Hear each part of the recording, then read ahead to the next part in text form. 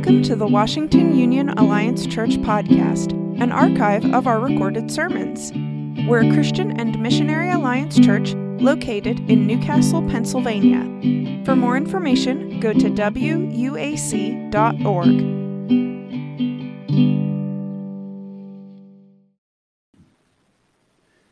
As you listen to Christmas songs, you frequently hear someone crooning, "It's that most wonderful time of the year."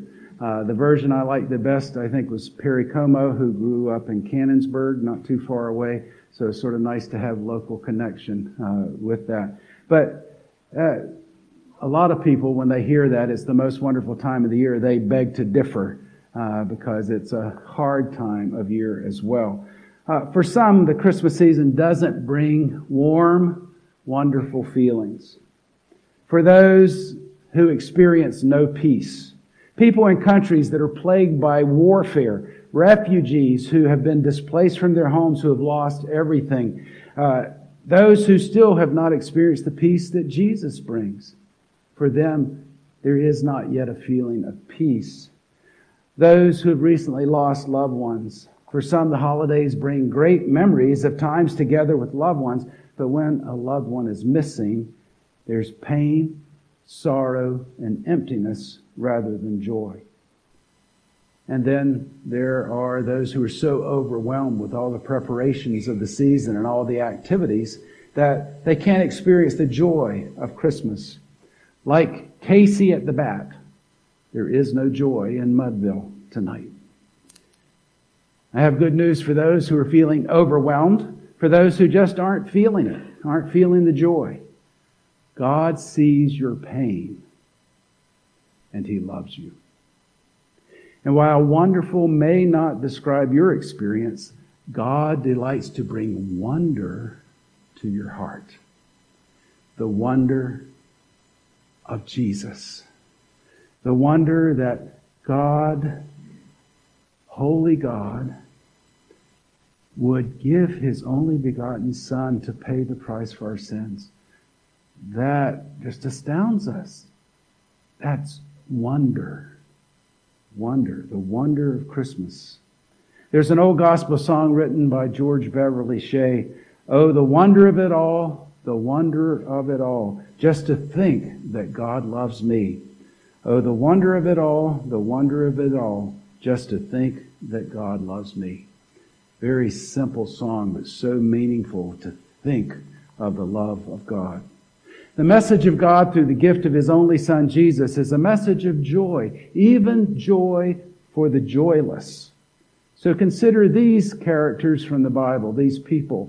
Elizabeth and Zechariah in Luke chapter 1. They were a couple of strong faith who were serving the Lord. Zechariah was one of the workers, the priests that got to go into the holy places in the temple. Yet there was something wrong in their lives.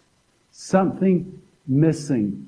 Now, when I'm saying wrong, I'm not talking about sin. I'm saying there's something missing. There was something that was just a hollow feeling for them. Try as they might, they were unable to have children. And in their culture, not being able to have children was considered to be a curse or a judgment from God. So here he is working in the temple, but they can't have children. It's like this battle back and forth. And plus they wanted children so badly. In Luke chapter 1, verses 13 to 14, this word comes to Zechariah from the angel of the Lord. And he says, "Your wife Elizabeth will bear you a son, and you are to give him the name John. He will be a joy and delight to you, and many will rejoice because of his birth." Now, can you imagine? Elizabeth is an older woman. She's almost to the point of not being able to have children, and then she's going to become pregnant. She's going to have a baby. Many will rejoice. Many will be excited. They will be excited just for her that she's having this baby, and what a wonderful thing that God has done. And you can read the whole story because there's lots more in there. But even thinking of that, it's not just joy because of having given birth. It's joy because this is a special child in God's plan. John, who would be born to her, would be the one we know as John the Baptist, the one who would be the forerunner, pointing people to Messiah, Jesus. joy. Joy for the joyless. Zechariah and Elizabeth lacked joy, but they were given joy. Mary, the mother of Jesus, who early in her pregnancy went to visit her cousin Elizabeth, same Elizabeth, who by that time Elizabeth was entering her own third trimester. In Luke chapter 1, verse 41, when Elizabeth heard Mary's greeting, the baby leaped in her womb. And verse 44, as soon as the sound of your greeting reached my ears, the baby in my womb leaped for joy.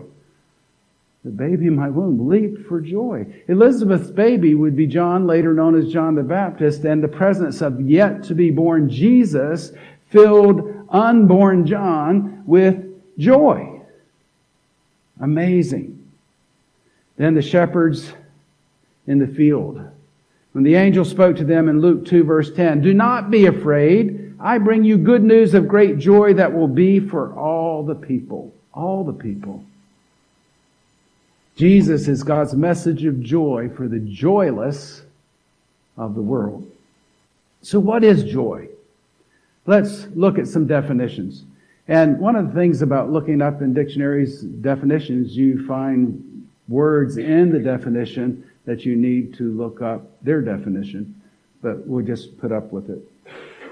Joy is an emotion that is evoked by well-being, success, or good fortune. That one's pretty easy to understand. Or joy is a state of happiness or felicity. Felicity is the one I'd have to look up. Joy is a source or cause of delight.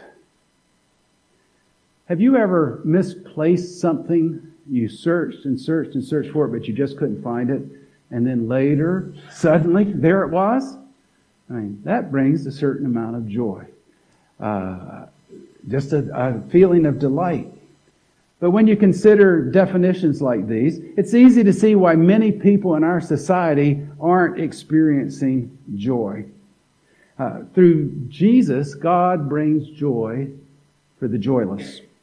The gift of Jesus says, you are not forgotten. People who are feeling low, who are struggling, often in despair, feel invisible, as if nobody cares, if nobody even sees them. The message of Christmas, the message of Jesus, the message of God Himself is that you are not invisible. You are loved. The very Creator of the universe remembers you, and He has entered into our world to show His love for you. Jesus loves you. There is a chorus that says, He knows my name. He knows my every thought. He sees each tear that falls and hears me when I call. He knows us. He is personally involved with us. He cares for us. He loves us. In Luke chapter 15, there are several parables about lost things. There's a woman who has lost a valuable coin, one of 10 coins, and she turns her house inside out, upside down, looking for it. And when she finally finds it, she rejoices and tells her friends and neighbors, come over. They have a party. Rejoice with me, for I found that which was lost. And then the next story is the story of the lost sheep, where one lost sheep out of 100 wanders off, and the shepherd leaves the 99 and goes to find the lost sheep to bring the sheep back. And when he brings it back, he calls on others to rejoice with me. Then there is the lost son, who's better known as the prodigal son. The father tells the older brother, when the older brother is not too happy about the celebration going on over the restoration of his brother, he says, we had to celebrate and be glad because this brother of yours was dead and he's alive again. He was lost and now is found. In other words, the father was saying, rejoice with me. And in verse 10 of that chapter, says, in the same way, there is rejoicing in the presence of the angels of God over one sinner who repents. Rejoicing. Jesus brings joy. To the shepherds on the hillside that night, who were doing a almost forgotten, thankless job. You know, we sort of glorify them. We have beautiful pictures of very pristine shepherds, but they were doing the dirty work. And they were out there. Nobody really cared about those shepherds out there in the night watching over except God. And He sent that angel to them. They were not forgotten. Israel was not forgotten. Israel, who at that time was suffering under their Roman occupiers. Things were tough. Things were horrible. But God had not forgotten His people. The angel announced the birth of the Messiah and brought good news of great joy for all people. The gift of Jesus says not only that you are loved by God, but you are special to God. A few years ago, when we were visiting our son's family when they were living overseas, our granddaughter, this was when she was quite small, so this was a very precious statement she made. She told her mommy, "God made you so special." Doesn't that melt your heart? And she was quite young at the time, saying that to her mom. Special, that kind of special. Think about this. God could have just let us go our own way, sliding down our perilous path toward oblivion. But He chose to interrupt our world, to send His Son Jesus to be our Savior.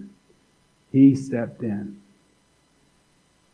He is a God of love, of mercy, of joy, of rescue, of forgiveness.